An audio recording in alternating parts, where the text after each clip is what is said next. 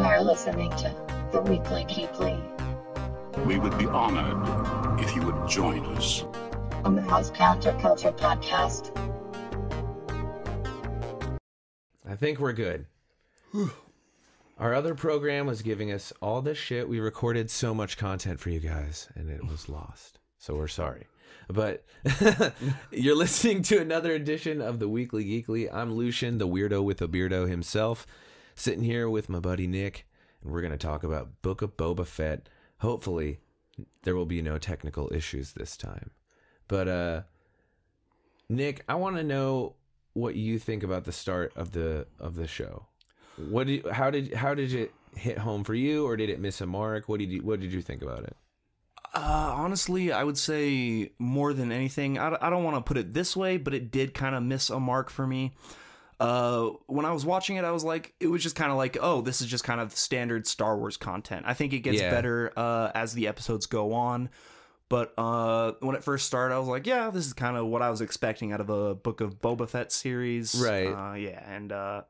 But I'm glad to have it. I'm glad that they're focusing more on the criminal underworld aspect of Star Wars, because that's not something we get to see a lot. That's part of why Solo was such an interesting thing to see, because we got to actually explore that a little more, when it's always kind of just been a footnote in the aspect of Star Wars. But it's clearly such a large part of the universe. It's nice to see that taking front and center stage, as opposed to it's kind of background role that it is kind of played up until this point.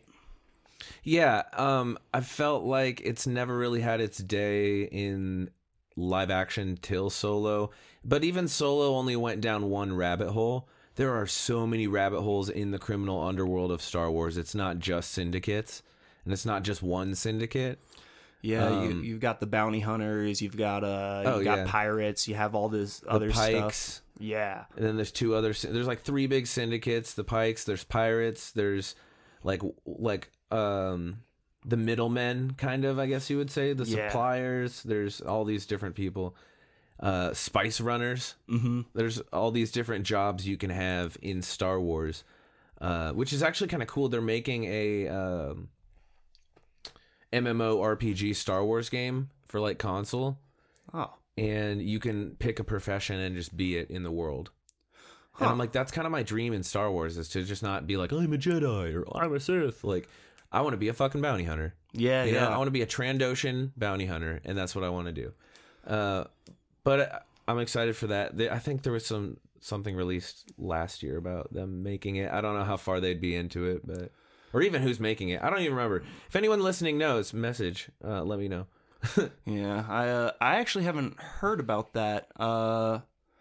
I don't know. There always seems to be some kind of a Star Wars game or something that gets developed. I know there. I don't think it was Naughty Dog, but there was someone that was supposed to be developing some sort of Uncharted type game, and then EA ended up canceling it, which is disappointing. And then there was also a 1313 before the Disney takeover, which everyone was super excited about. It was going to be about Boba Fett, like in the lower levels of Coruscant, like finding his way in those early days. Oh, that's sick. Yeah, and people were super excited about that. Yeah, I think I remember hearing about this, actually. Yeah.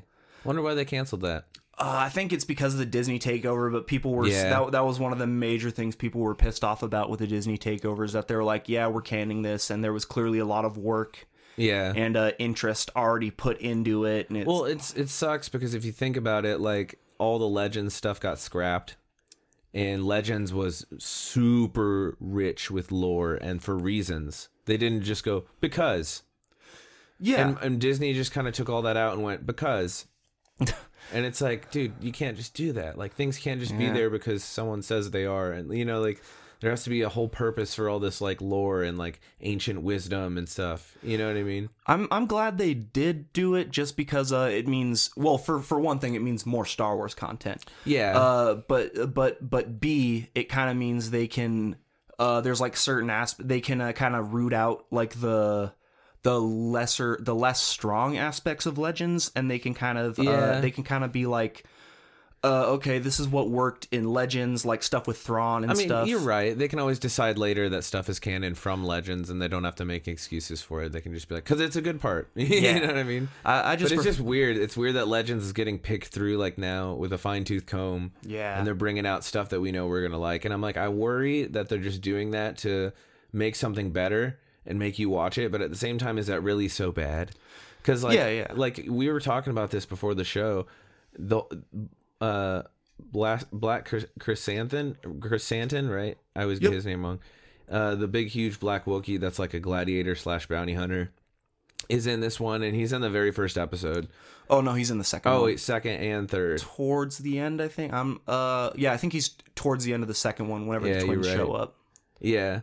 But really big and intimidating. A really good looking Wookiee too. Oh yeah, no, the costume design for that they busted out for the episode is insane. Like obviously they have that huge Disney budget. Yeah. But it was very very pleasing to see not only that transition from comic to live action, but to see it done so well. Yeah, and it was really it wasn't just for looks. It was for fighting too, and it looked really, really good with him the whole time. Like it wasn't fake looking.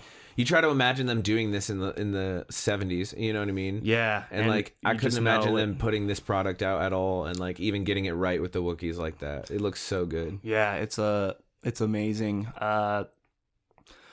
But I really like the transitional aspect of this show. A lot of people have I don't want to say complained, but have taken issue with the layered storytelling, with how it switches back and forth between him after the Sarlacc pit and him after Mandalorian. Yeah. But I do like that. I think it's very cool to see how he became this person he is, from like badass bounty hunter who doesn't really give a shit and is kind of more interested in himself and doing things for himself. Yeah. And then he kind of realizes, oh, there's more out here than just me.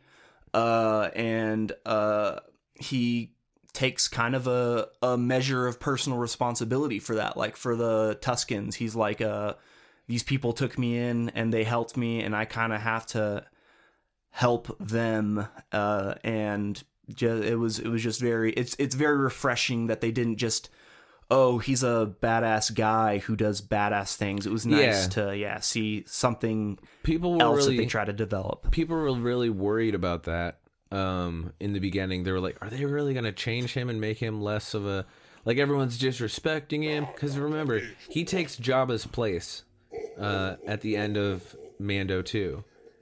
And so we were like, holy shit, he's going to be the new crime boss. You know what I mean? And you don't really think about all that entails. And when he takes over, there's some people that are like disrespecting him and like don't want to fucking give in to him and like kneel to him out of respect. Like we're going to spoil this whole show, by the way. If you are not a fan of the Weekly Geekly yet, we do that for everything. So this is best to listen to maybe after you watch it. But the twins come in, which are like Jabba's cousins, and they're like threaten him. And that's how we see Black Chrysanthemum, and like he's their bodyguard right now. And it was a big ass scene, man. I loved that they did that. It was a huge show of power. They're trying to be like, yo, you're not the fucking, I forget what they call him, the domo? Daimyo? Daimyo? Daimyo. Yeah. I don't know how that's pronounced. Like samurai movies. Something like that. But, or like kung fu movies. I don't know. Yeah. But, yeah, so that was really cool. You got to see people like pushing back against Boba.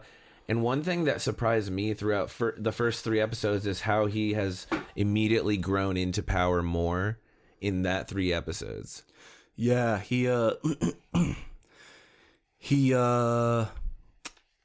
don't know, he just he it's not that he just steps in and is immediately like, I'm the greatest bounty hunter in the galaxy. Everyone respects me now. Yeah, it's really interesting to see the struggle towards trying to either A, reestablish a power base, or B, just establish a power base in general. Because he's kind of he literally just dug himself out of a hole, right? And now he has to kind of in a way start from the bottom and work his way back towards the top, rather than just automatically being respected and feared due to his status as one of the galaxy's primo bounty hunters. Which is so crazy if you think about it. Because when he came out, he was that. Like, he was the most badass bounty hunter and, like, well respected and well feared. And, like, his mask was intimidated to be, like, scary and shit. Like, it was just... And the Mandalorian became something super fierce. But then we figured out he wasn't a Mandalorian. We're like, oh, my God. Yeah. Like, they changed it up a lot with the Fett family. So, like, to see him be so disrespected does kind of suck as a Boba Fett fan. And you're like, damn, dude, he should be, like, wrecking people. But then you're like, well, he wants to be respected and not feared. So he's like playing, he's playing a longer game than everyone else. Everyone else is so instant gratification. You know what I mean? And he's like, no. I'll get what I want through like means of like, in his case, power and then earning respect. So like there was a whole side storyline where the stapler dude from, what's that movie? You took my stapler. Yeah. That dude comes in and he's like, yo, I'm a water farmer. I got some thugs stealing my shit, yo, and they're in their androids. And he's like, oh, shit. But then he goes in and recruits them. And he's like, all right, you can be like my fucking little battalion of badasses. Yeah, and it's pretty smart. Yeah, and I like it's kind of like a... Maybe not... subtle, maybe not be the word for it, but like it's kind of an... I feel like his reversion to kind of going back to ground zero is kind of like also kind of a reflection of how the galaxy has changed. Like, he like the entire time he was in that Sarlacc pit, the galaxy changed in two very major ways. Jabba died, and that completely threw off the underworld. Yeah, and there was all these power grabs and these power vacuums that suddenly presented themselves. And then B, the Empire is more or less destroyed. Obviously there's like warlords and stuff still hanging around, but the fact that the Emperor and like Darth Vader have died, and he just kind of he spends all that time in the Sarlacc pit just to come out and be like, oh, the galaxy is a completely different place now from me just being in there for like a few days or weeks or however long he was in there. It's a whole new world, literally. A whole new galaxy. Yeah. It would be crazy to like have to go through that immediate change, like that immediate power change. Because I was thinking that when he was, so after a time, towards the end of his time with the Sand People, the Tuskens, he, which the whole balance with his origin with them and how he earned their respect and like became one of them essentially was really dope. I thought that was a really cool narrative to show how Boba is adjusting to the new world. Yeah, and it... sorry. Oh, no, that's it. I don't know. It was just nice to see the Sand People presented as something other than quote-unquote savages, like how we saw them in episode 2. He's like, I killed them. I killed the men and the women and the children. And, like, Padme just treats it like it's no big deal. Like, to be angry is to be human. But now it's like, okay. And then we saw a hint of it in Mando Season 1 where he's, like, doing the sign language with the gunslinger. The gunslinger's like, oh God, Tuskens. And he's like, no, calm down. And then he does the ASL stuff. And, yeah, I thought that was really creative. I thought it was pretty cool. Yeah, I really like... they gave them a real culture. Yeah. And like you were saying before, they mixed in... Maori stuff. I'm not sure how much Tamira Morrison had a say in the script, but it's pretty obvious that he was able to inject some influences with his own culture into the way that the Sand People culture worked, which I think is... well, not only is it refreshing to see...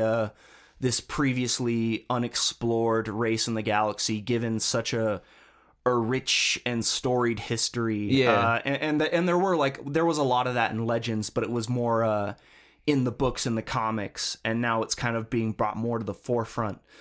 But yeah, no, he has a lot of, there's a lot of Maori influence because Tamira Morrison obviously is Polynesian, and it's very cool that even though he probably wasn't a main writer on the show, he was probably able to like talk the producers and the actual script writers into being like, hey, I think it'd be cool if we did this and this, and it's not just like a vanity thing either. It's just kind of it doesn't feel like it, at Yeah, least. no, you know? for sure. It felt very wholesome and authentic when they were like dancing around the fire, you know what I mean, doing that kind of stuff with the staffs and like And you the knew there was building of some the kind of staff. influence. You knew it wasn't just like made up, and it was cool to learn that it was his heritage. Yeah. It's cool when actors can put that into their roles. There's a lot of actors that do it, and I really think it's a phony thing to do at all. Like, I feel like some people would be like, well, sometimes it's not authentic. I'd be like, no, I think it's always authentic if it's their heritage. Exactly. Like, It's if like, that's how it's going, you know? Like, I don't come from any cool heritage like that that's got any cool traditions. Yeah, some people just like to tear down aspects of other culture. They're like, oh, you're forcing this on us, you're blah blah blah, and it's like, no, you're just celebrating uncomfortable with being presented a different aspect of life that you have not come into contact to. Yeah. Oh, totally. Yeah. And especially in media, you know, there's so many people that get mad about that kind of stuff, and it's like, oh, I'm sorry, you're not being represented all the time. Like people were so mad. Like, I don't know. There's all this claim about Star Wars, like, Disney went SJW and woke, and there might be certain truths to that, but I think it's kind of unfair when, like, I don't know. I don't recall a part in episode 7, 8, or 9 where Rey turns to the screen and starts saying stuff like the Force is female. I don't know. It's just such a ridiculous myth that they've gone SJW and woke. It's like, just because they just have standards now. Yeah, they just want to. They're just and of course there's always a money aspect to it. Right. Disney's probably just putting females and minorities at the forefront because of there's definitely a money aspect to that. But in my opinion, it makes the galaxy feel more varied and open. Yeah, as totally. opposed to like episode 4, where we just kind of see, even in the rebellion, it's just kind of like a lot of white males. Yeah, it's like, just a bunch of white dudes everywhere. Yeah. That was most of what the first couple movies felt like. Well, okay, Empire didn't. You know, you saw like there was like we got Lando, the denizens of Cloud City. But I mean, other than that, like, there was and even those, we don't see a lot of alien species, and that's one thing I really would like to see Star Wars do, is a focus on an alien main character, like an actual alien. That'd be cool. I think they should do Bosk. Oh yeah, no, he would be he has a very cool. He has a very cool story from a certain point of view. Empire Strikes Back, which is, like for the 40th anniversary of Star Wars, they did like, okay, we're retelling Star Wars from the point of view of 40 different side characters. Yeah, which I thought was dope. It's an amazing story. Anyone listening to this should definitely check it out if you're a huge Star Wars fan. I think there's an audiobook version too. There is. Yeah. I actually listened. I read the Star Wars one physically, and then when the Empire Strikes Back one came out, I had transitioned into audiobook. I read the Legends books because for some reason they abridge the Legends books on audio, which I really don't like, because obviously you want the full story. Yeah. It's like this story's supposed to be like 15 hours long, and you're giving me a 3-hour cut of it. Something's not adding up here. Yeah. But yeah, no, the audiobooks are really good. And yeah, the Empire Strikes Back one I listened to, but there's a really good story in there with Bosk. His spoiler alert for from a certain point of view, Empire Strikes Back, but he has a sister, an eggmate, who he thought was dead, because apparently a part of Trandoshan. All of them. Yeah. But she survived, and she was kind of actually like mutilated from because he like partially ate her. Oh wow. So that's brutal. But she ends up becoming like a Wookiee liberator. Oh wow. And I thought that was really super cool to not only focus in on the aspect of for some people who don't know, Trandoshans and Wookiees, Trandoshan being Bosk's species and Wookiees being obviously Chewbacca. They in the lore of Star Wars, they have a huge rivalry, because the Wookiees are kind of like this honorable and noble species, and the Trandoshans are very obsessed with they have this goddess called the Scorekeeper, who is it's like, oh, all your kills and all your victories is tallied up by the Scorekeeper, so they believe in, so they're very vain and competitive in that regard. And they and the Wookiees kind of have this history of being enslaved, and the Trandoshans are slave drivers. So you know, you can see where this is going. Yeah, exactly. And I hope Bosk shows up in Book of Boba Fett. Honestly, even if I it's think not, it'd be cool. Even if it's not this season, if they do a season 2, I'd really like it if they showed not only him but like Dengar, IG-88, They all kind of Zuckuss, pop and in. Forlom. Yeah, They're like, all "Hey the- man, we heard you're not a bounty hunter anymore. Can we work for you or something?" Yeah, what's going on? And apparently it was Dengar in Legends who saved Boba Fett from I the heard that Sarlacc too. pit the second time. He actually he falls in twice because there's a I think this part was cut out of the audio, but I was talking earlier about how he actually falls in Legends. He falls back into the Sarlacc pit after escaping in this Marvel comic called Jawas of Doom, which is really fucking terrible. It's just, but all the Marvel comics of that era are kind of awful. Honestly, the comics didn't really start being good, in my opinion, until Dark Horse got a hand on them. Dark Horse is so good. Yeah, I love everything they do. They did.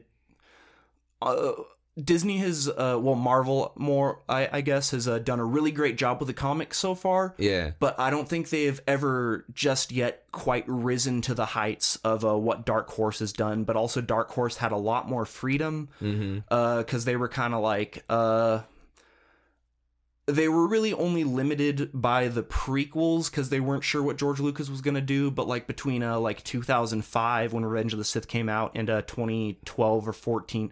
the Disney takeover was 2012, but I think they were doing comics up through 2014, which is when the actual overhaul happened.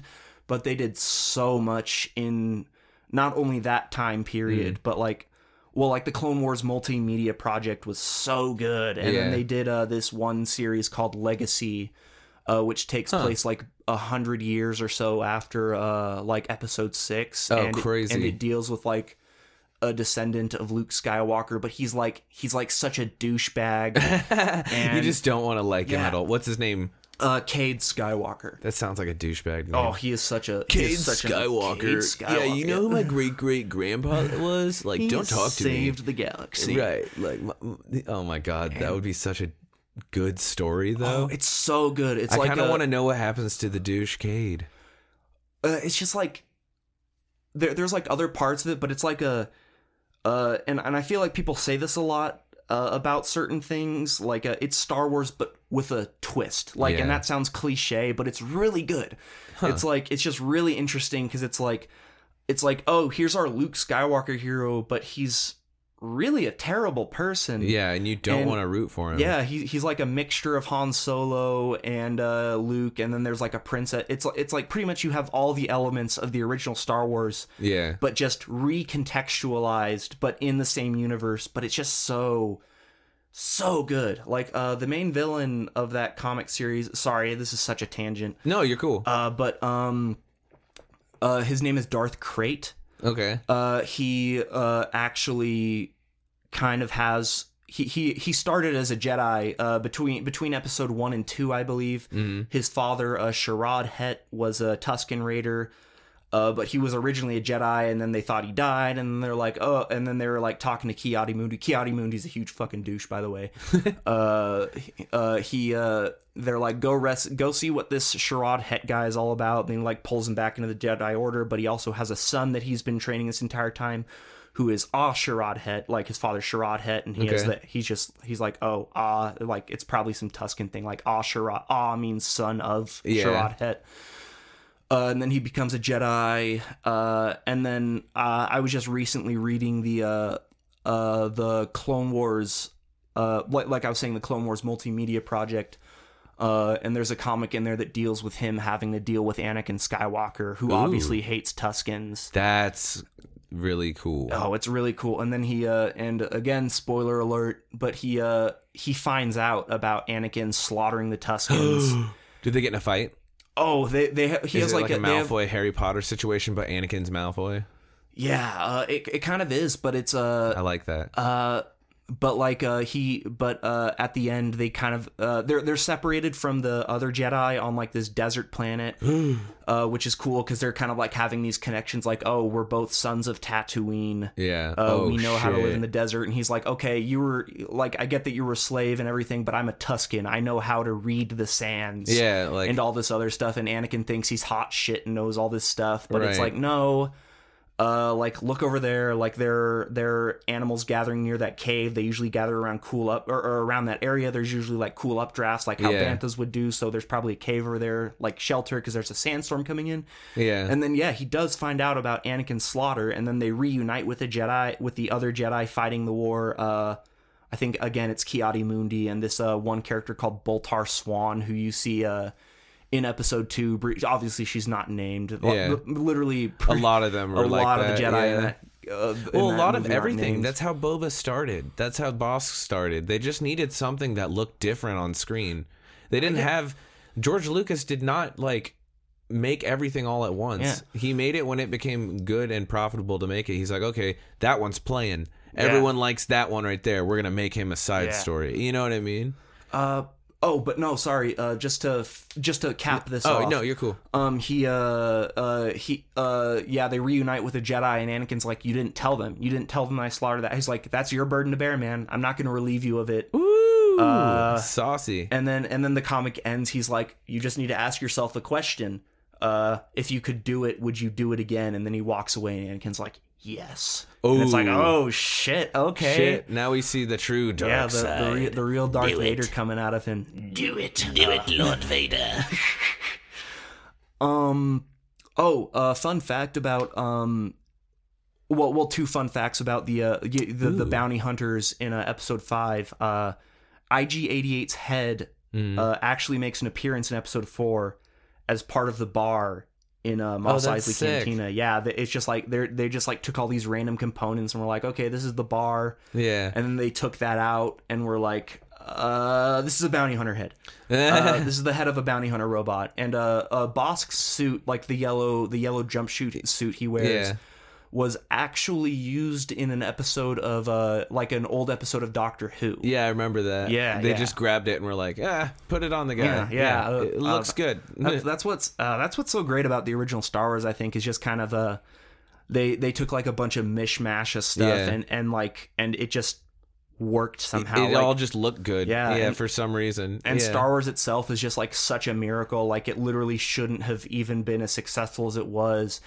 Apparently the first cut of the movie was like an unwatchable mess, but then George Lucas's then wife, they're now divorced, but Marsha Lucas, she saved it in the editing room. She's literally the person credited with quote unquote saving Star Wars and therefore making it this huge cultural phenomenon that it was supposed to be. Otherwise it probably would have just been this random movie that everyone would have forgotten about after it came out, but like just because of her Not because of her just because of her editing skills. Obviously, there was like a lot of stuff that had to come together, and there was just so many production issues with that. I don't know. Star Wars is just kind of this really interesting miracle. Yeah, like when you learn about all the stuff that went into it and how literally everything was operating against it. But I mean, they like. It was like the Avatar of its time, where someone pretty much created the technology that's being used to make the movie. Like ILM was literally starting to function when Jar Jar Binks was born. Like they were writing the code along with filming the fucking movies. Like, it's crazy to think about how Star Wars has pushed the innovation of all of these things, and I feel like now they've earned the right to just kind of like do these series and give us things we want to see and kind of test out properties again, because the fact that they're bringing back characters and we're both like, holy shit, means that they're onto something good. You know what I mean? And I feel like the way you describe Star Wars is almost the way I would describe the book of Boba Fett. You know what I mean? It just kind of works. Yeah. Like you're not really, your expectations low. You're like, okay, what are they going to do to the character? And then when they start bringing in the Sand People and how he like helps them go up against the Pikes and take down their like super fast speeder train. Yeah. That was really cool because you got to see more of the Pikes first off, but then you also got to see more and more of his culture work into the Tusken culture, and eventually he becomes one of them. And I love that whole scene. That was really well done, and that kind of as they tell that story and it comes to its close, he eventually comes back, and he makes a deal with the Pikes, only to come back and find out he already killed all the Tuskens. Yeah, that was heartbreaking. Which was really, and he played it so well. Yeah. But as that happens, you kind of understand why he's like, okay, obviously need to find something else. You know what I mean? This whole ruling with fear thing, just like violence just begets violence. Yeah. This is clearly the way Jabba was running things. Right. I need to do something different. Like it's very. I hadn't even thought about that yet. Yeah. How you'd think he would turn really rageful, right, and be like, "Oh, I'm gonna go slaughter the Pikes," but he's like, "Yeah, maybe this violence thing isn't actually working out, and maybe to prevent future violence, I have to be the one who takes the step." Well, not react in anger, which is a very Star Wars message. Also, to begin he's with. Almost more in line with the Force, one would say. Yeah. It's very, very Jedi-esque. Which is kind of cool to see him have more morals now and not just be this like cutthroat, ruthless bounty hunter that just takes a paycheck. Yeah. But as we see this grow, we see it in different ways, and I think we start noticing. After that happens, obviously he meets Mando and all that stuff happens. Mm-hmm. But every single thing he does is different than Jabba.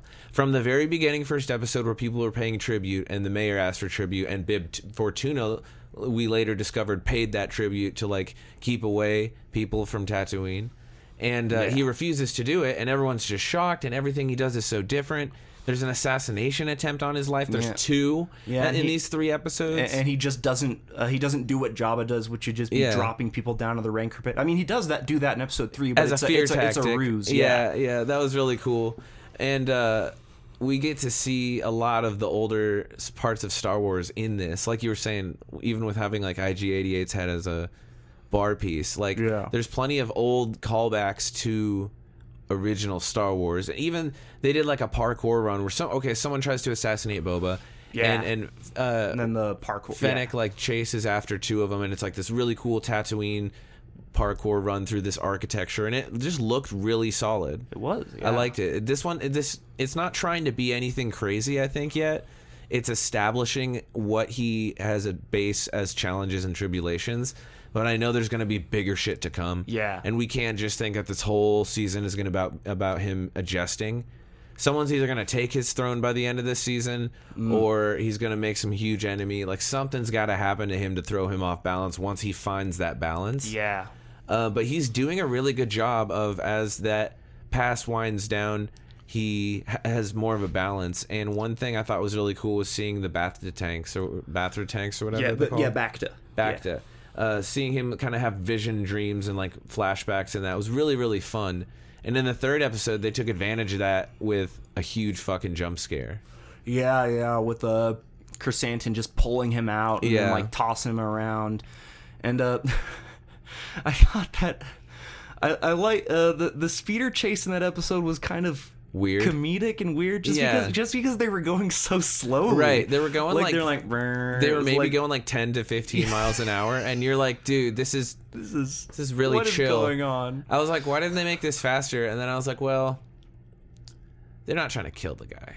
Yeah, you know what I mean, I get it. But at the same time, like, I would have just sped up really fast in front of him and stopped and then pointed a blaster at him. And be like, stop. End it really quickly. Like, I will shoot you. I'm going to kill you. Right. But, that was really, really awkward to watch. They chased after the mayor's assistant, who's just like this total cowardly douche the whole time. Yeah. All of the mayor's workers look so douchey. They're all just like, I don't want to be here. Yeah. he's like, the mayor's busy right now. And then Boba's just like, I'm going into his office. And then he's like, no, you can't go back there. He's like, no, I'm going back there. And, fuck. And then, they finally catch up to him, and he's like, hey, he's off planet working with the Pikes. And so now you're like, oh shit, the Pikes are coming to town, and they apparently want to like buy and like take over all of Tatooine, and the mayor's trying to help them. And you're like, well, fuck, how are they going to do that with Boba? And how many other crime bosses are in the area? Yeah. You know what I mean? Like, we got to think about that. When the mayor's assistant got caught, I don't think he outright said it was the Pikes who were going to be. And I thought because he just indicated there was going to be a bigger threat, and I was like, oh shit, is it going to be Crimson Dawn? Wait, no, the mayor's assistant? Yeah, I don't. No, he straight up said it when he was covered in apples. He was like, he's with the Pikes. He's working with the Pikes. Oh. The person who didn't say it was Jabba's twin cousins. They just said a syndicate is coming. You should better. Okay, they're like, yeah, we're going that's to what it withdraw was. power. We're not trying to challenge you. We're actually going to gift you this baby Rancor and a machete. And you can take these and whatever, and we're going to leave. And then he's like, I'm not leaving. I'm owed this land and all this shit. They're like, okay, dude, whatever. We don't want to die. We're going back to Hutta. Yeah, no, it was the twins when they didn't say the Pikes directly, but they indicated there was a bigger threat, and I thought it was going to be Crimson Dawn. Yeah, from the end of Solo, I was like, that oh would have shit. been cool. Apparently, they've come back in the comics. They had a War of the Bounty Hunters arc, and then like Kira shows up in that. Obviously, Han Solo's not around to say anything about her. I'll let you borrow the Sons of, or I think it's Brothers of Dathomir. It's a Darth Maul one. Son of Dathomir. I already have 2 copies of that actually because I bought the trade paperback. Well, actually, I don't have the second copy, but they're releasing a Legends Epic Collection with Clone Wars. Sick. It's going to be the final one, and apparently that one's included. I'm like, shit, I already have this. Damn. But it's like whatever. It's interesting because that comic is actually in a weird headspace. I don't think that's the word for it, but it's just in a weird space where it's both canon and Legends. It's kind of a little bit of both. Yeah, that's like weird. and that's how kind of the Clone Wars cartoon itself functioned. It was very before the Disney takeover, it kind of actually overwrote a lot of aspects of Legends, and that's why I didn't like it initially. I still don't like the Clone Wars cartoon that much, honestly. Yeah, I'm not the biggest fan. I'm more of a Rebels guy, which a lot of people think is probably a stupid opinion, but I don't really care about the fans of. I don't really care about the fans of Star Wars' opinions because they have stupid opinions most of the time. Well, that's why I didn't like the Clone War. I didn't like the Clone Wars. I've watched it through twice, but those final 4 episodes, the Siege of Mandalore with Ahsoka and Darth Maul, that is some of the best Star Wars storytelling we have ever seen on screen. The final episodes were great. Yeah, it really. I wouldn't say it changed my mind on the series as a whole. I still really don't like the series, but those last 4 episodes, I was like, worth it. Hell yeah. These I would probably rate the rest of the series like a 5 or a 6 out of 10. But, ooh, that's a little strict. Oh yeah, I would probably say a 7 because again, it showed a lot of things I've always wanted to see more about. Dathomir, the Night Sisters, all of the kind of spellcraft that there is in Star Wars, and the syndicates and the underground. Like, there's so much rich lore in Clone Wars. I gotta give it a little bit higher, but there are so many episodes in Clone Wars that I'm like, I don't want to watch this. Yeah, it was really. Well, I think part of the problem for me was it was really rough to start off. Like, the animation and the voice acting was just a little too childish, awful. Yeah, it's kind of like the prequels. It was like the prequels were kind of like a tech demo for ILM. Yeah, and pushing the boundaries of where this technology could go. Right, and obviously it's going to be really shaky and really bad. And that's kind of what that kind of translates into. They're trying to push the bounds of 3D animation for television. Yeah. In Clone Wars, which I have to give it respect for because I'm a huge animation fan, and I mean that's just kind of what Star Wars has always been, is just kind of pushing the bounds of whatever technology is available. So I really respect the show in that aspect, but the rest of it is just clunky and doesn't connect for me for some reason. No, I feel that. I think there's a lot of Star Wars that does that for me. I've always been Empire, and I actually Last Jedi. I really like that one. I really like Last Jedi, and probably spite of the fan reaction. Revenge of the Sith. Those are my 3. Yeah, those 3 are each the standout of their own trilogy. Yeah, which makes Star Wars great. It's not supposed to just fold. It's supposed to stand out, and Boba is starting to stand out for me. The fact that he's taking a different route than Jabba, he's making enemies, he's making friends. It's had some really great fight scenes. The Black Chrysanthemum one where he interrupts the Bacta tank, it was really well choreographed, and you got to see his crew come in and defend him. Because it's just Boba Fett, man. He's healing in his tank, and he attacks him naked. You know, it's like he's trying to get his fucking gauntlets on and shit. It's a whole thing.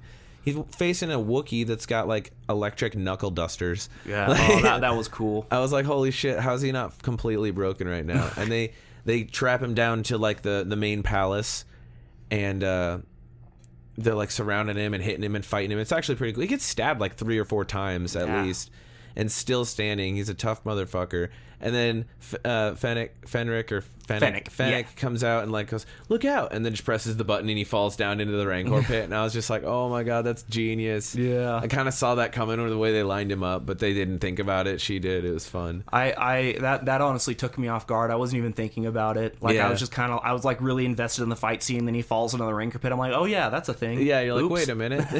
It did that a lot to me. The whole show did that a lot to me. Yeah. Oh yeah, that's a thing. Like, I forgot about this. This would be going on. You know what I mean? It was very informative to the time of like what happens after the second Death Star blows up. And I think this is probably my favorite time in history for Star Wars, to be honest with you. Like, the way they portray everything in this samurai meets cowboy meets Native American kind of thing. That's what was my favorite aspect of the Mandalorian season 2, the Ahsoka Tano episode. Yeah.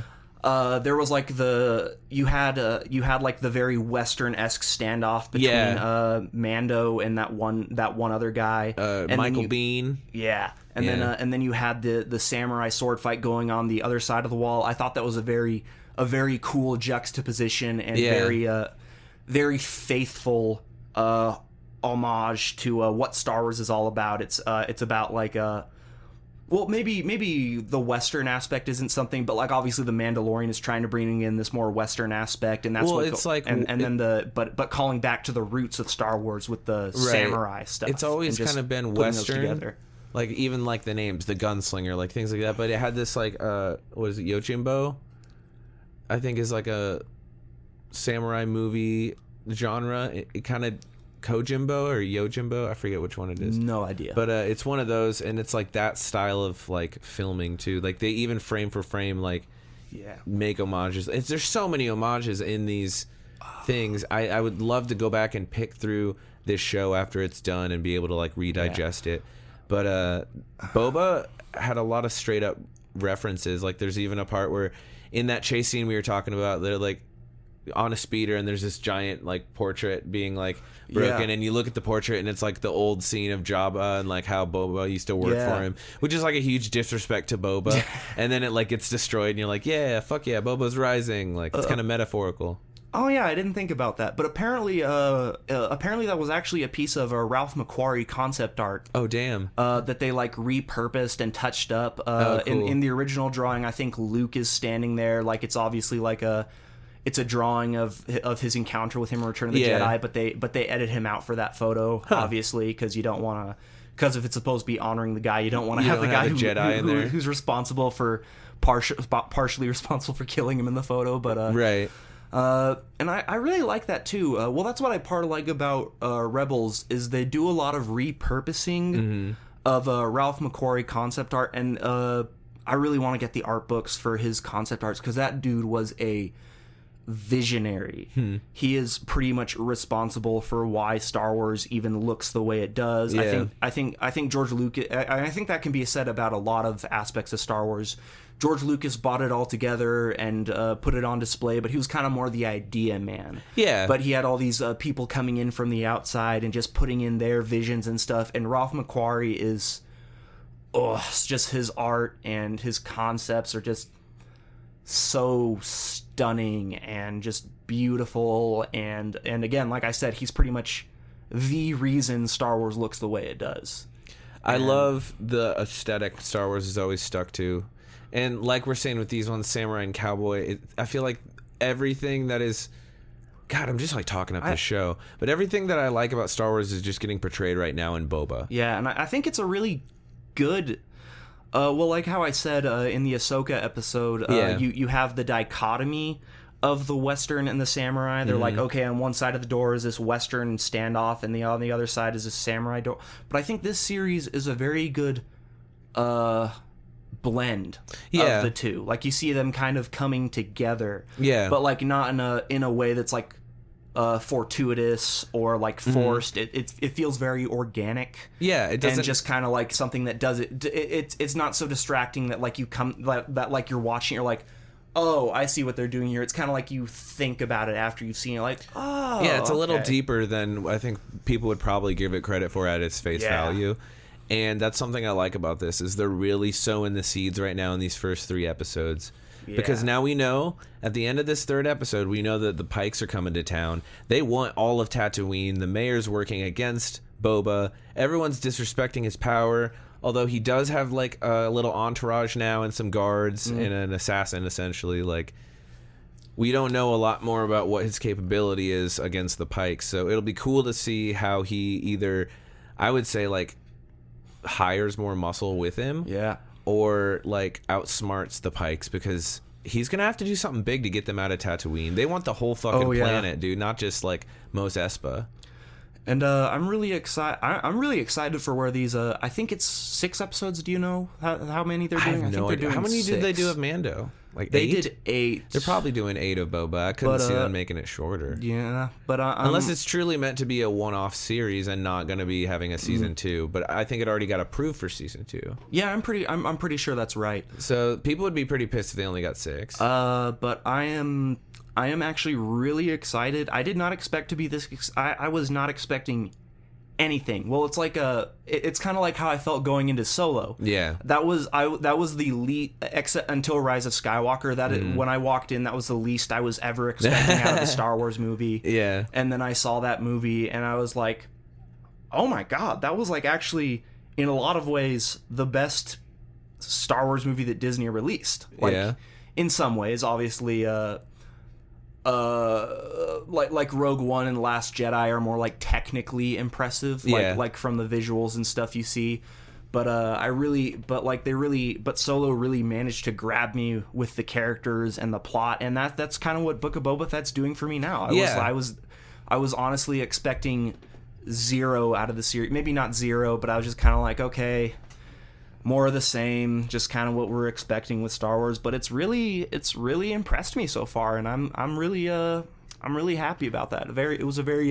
It's been a very pleasant surprise so far. And we still have maybe 5 more episodes, maybe. So still at least only halfway through the series, so it's very at least, if not that, like you said, there could be 5 more episodes, which I would definitely be for. I think it's structured in a way where it kind of should, because things are happening, but there's so much flashback, there's so much different interpretation of what's going on and why they're talking about the past, that now they're pretty much all caught up to his past. There's really not much else you could tell until he meets Mando, right? Oh, one thing I was hoping for, actually, is showing maybe some flashbacks with him training under Jango. That would be cool. Well, I mean, I'm sure there's still going to be those, because they left that open with him, like, as a child dreaming, and like all that stuff. Oh, so it kind of, I think they're going to have a lot more of that. And the first episode, when you see the flashback to Attack the Clones, when he's like holding his father's head, I thought they just took the footage from episode 2, but apparently they reshot that scene. Yeah, that was spare footage they had. That was one of the other takes. Yeah, and when he was, because I knew when they showed the close up of the Jango helmet, I was like, oh, that was not in episode 2. Yeah, but I thought that was just kind of like a thing they put in there, like digitally. Yeah, no, like digitally. But they had other takes of him doing that, and they just used different takes and like cut it together. Yeah, I was like, that's actually a really good idea. Just save everything you didn't use. And then you can alter it later. Like they're the kings of doing that. They had the re-releases in the 90s with all the new stuff added, and the repurposing of the footage for Leia in episode 9 after Carrie Fisher unfortunately passed away. Yeah, which that's a bummer on its own, because they were claiming like 7 was Han's movie, 8 was Luke's movie, and 9 was kind of going to be Carrie's, and I'm like, yeah, but couldn't you have done something sooner with her? Like I get, obviously they didn't know she was gonna pass away so soon, but it's like, could you like maybe give her more to do instead of just have her be this piece of scenery that you're propping up? Yeah, it was really like lame to see her not really have a key role other than just being like Princess Leia, who's like now a general. And people were like, and apparently Rose Tico, people really hate that character, which I don't understand. Like, yeah, she's annoying, but I think there's a lot of undertones of misogyny and maybe totally. racism why people hate that character, because I'm like, that's been pretty much confirmed at this point. Yeah, because she's like not nearly as annoying as someone like Jar Jar. No, but people treat her like she is Jar Jar times 10, and it's like, what did she do? Like, she was annoying in the whole not fighting what we hate, saving what we love. Yeah, like, that was stupid, and she could have killed herself and Finn. But, like, it's not. I mean, that was probably the most big reason I didn't like her. Was that whole last scene with her was just garbage. Stupid. I was like, that was so dumb, stupid. And her hair looked dumb. And she was kind of. That's my reason for not liking her. I love representation in Star Wars, and I love that we're getting that nowadays. And I think I'm excited to see it continue to grow, especially with alien species. Like, I want to see, like you said earlier tonight, like I want to see more of that. But that's like my reason is like, if your character is not used well, or if your acting is weird. One of the two, like, I don't believe you. I don't know. I didn't mind her acting, but it was that last scene was just like, it didn't matter. So why were you so fucking emotional? Like, it did not play well for me. So it was so stupid. Yeah, but the fan reaction was way worse than what. Like, and I think it was such a cowardly thing on Disney's part to basically exclude her from anything in Episode 9. They're like, oh, well, her story was more. The excuse they have is, her story was more tied to Leia, and of course after Carrie Fisher we couldn't do. And it's like, you knew Carrie Fisher was gone when you were deep in the writing, not even deep in the writing stages. You were like not that far along. Like when Finn, Poe, and Rey go off on their own adventure, like, you could have just easily stapled her on there. Yeah. Like, but no, they were so concerned with the fan response and how bad it was after Last Jedi that they tried to make a movie that was pleasing, quote unquote, pleasing the fans. Yeah. And ended up pleasing nobody. And I don't know, I just I've come to appreciate Rise of Skywalker just for being a goofy, dumb movie. Yeah. But I seriously don't like a lot of the things it represents. I totally feel you. It does. To me, it's kind of a cop-out in senses. But I love the era of everything after the sixth movie until the seventh movie. This is like my favorite era right now, so I'm glad that it's getting more exposure in these little series. Like, this is the third season of this era that we get to see. Yeah, well, it was so previously underexplored. Yeah. Because I think, like, you had the Lucasfilm story group and a lot of people who were developing the stories who were on the outside of the quote-unquote bubble. Yeah. Disney was like, don't touch this era, don't do anything with Luke, don't do anything with these characters, because they wanted to see how the sequel trilogy would go and how these things would pan out. Yeah. So they kind of didn't touch it for a long time, but now that we're post Episode 9, they can kind of just do whatever they want with it, which is very nice to see, because I think a lot of people really wanted to see what was going on in that era, but Disney was so stubborn about it for a long time. Because like I was saying, because they didn't know how the sequel trilogy was going to pan out and how different developments were going to be made. So totally. Why take a risk if you don't know if it's going to sell? I understand, but it sucks that era and the Clone Wars era are like the two eras with the biggest syndicate power in them, and like pirates and like just free law. So like it was bummed out to me that it was so corporate feeling all the time. Like the universe was just so corporate, the galaxy or whatever. But now that we're kind of in the like Wild West again of Star Wars, I'm super excited. I think the next couple episodes of Boba are going to be huge. They're going to have to keep upping the ante, man. Like every single time. I remember with The Mandalorian, it was more of a long tail. If this is only going to be a couple seasons, this is going to be like, get the big stuff out now and make them like it. You know what I mean? I predict the Wookiee's going to go work for Boba. That's kind of the vibe. When he let him go in Episode 3, I was literally expecting him to turn around and be like, "Yo," and kneel to him or some shit. But like, I'm glad that they didn't just immediately go with that. I hope they do that.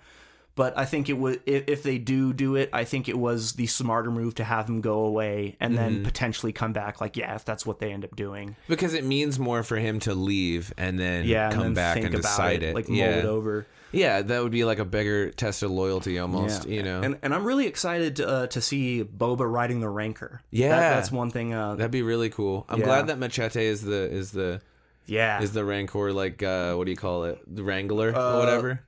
He like wrangles it. Yeah, like, I'm trying to think what the I don't know what the keeper that character had some sort of name, but I forget what it was. I don't know. The word is it's a weird word. I don't know. But he was like the guy who like tamer. Yeah, he like tames it and monitors it and like takes care of it essentially. Yeah, and that was really nice that Robert Rodriguez could get that in since he's I don't know if he directed that episode, but he directed the one in Mandalorian where Boba came back. Yeah, he's pretty much involved with all the Boba stuff. So it's nice to see him get his little piece in there. Oh get like his buddy in there, like it's me. Yeah. This is a Robert Rodriguez movie when Machete's in it. Oh yeah, and he was really good with the role, and he was talking about the witches at Dathomir, so we should get to hear more about them. Oh, that was really cool. So fucking cool. I always love when they I don't know. Some people don't like it. They're like, "Oh, it makes the universe feel smaller." I'm like, "No, I don't know." So, like, I get what people mean. Like when like the same 5 characters keep meeting each other over this giant galaxy. But I like the subtle ties and the connections like between stuff. So it was really cool to see him like, and like Rancors. They were a huge part of Dathomir and Legends actually. Like before the Witches of Dathomir became what they were in the Clone Wars series. Mm-hmm. There was like this book series that I liked called The Young Jedi Knights. Oh, cool. It was about Leia and Han's kids. They were twins, Jason and Jaina, going to Luke's academy on Yavin 4. And the Night Sisters of Dathomir were involved in that series, and Rancors were kind of like a big part of their culture too. So it's kind of cool to see to see not only that connection to Clone Wars with the Night Sisters, but to see the callback extend even further to be like, oh, the Rancors are part of this too, because I'm pretty sure you don't see them at all in Dathomir in the Clone Wars, but it's kind of like nice to call that back in. Yeah, and they have a lot of that in this series. I'm really excited about it. It's going to be fun. Again, please give us 5 episodes. That would be so much better. 5 more episodes would be amazing. I will pray to the Dathomirian gods that we get 5 more episodes of Book of Boba Fett. I think we're going to do these 2 or 3 at a time. So let's watch a couple more new ones in the next coming weeks, and we'll come back if you're down and do another kind of recap and random chat. For sure. Hell yeah. If you guys enjoyed this, let us know at synnation.net, synnation.net/TWG. You can find our merch store there. You can find all of our stuff. And if you haven't yet, go follow us on Twitch at The Weekly Geekly. We stream Dead by Daylight, some Mario Maker, some other stuff. Be fun to see you down there. Well, Nick, thank you again for having me on. I really appreciate it. It's been fun to talk about Star Wars and to have somebody that's so knowledgeable about Star Wars. Nick, if you want to, you could be like our Star Wars correspondent. Come on and talk about Star Wars whenever you want. I would be completely okay with that. Okay, because we need somebody. We had somebody before, and they just like kind of didn't. They stopped putting effort in. And I was like, I get it, man. Life Star Wars happens. is the only thing I put effort into. And you put a lot of effort into Star Wars. So let's keep talking Star Wars. Let's do another Book of Boba Fett episode. But yeah, thank you guys for listening. Enjoy this random song. Good night.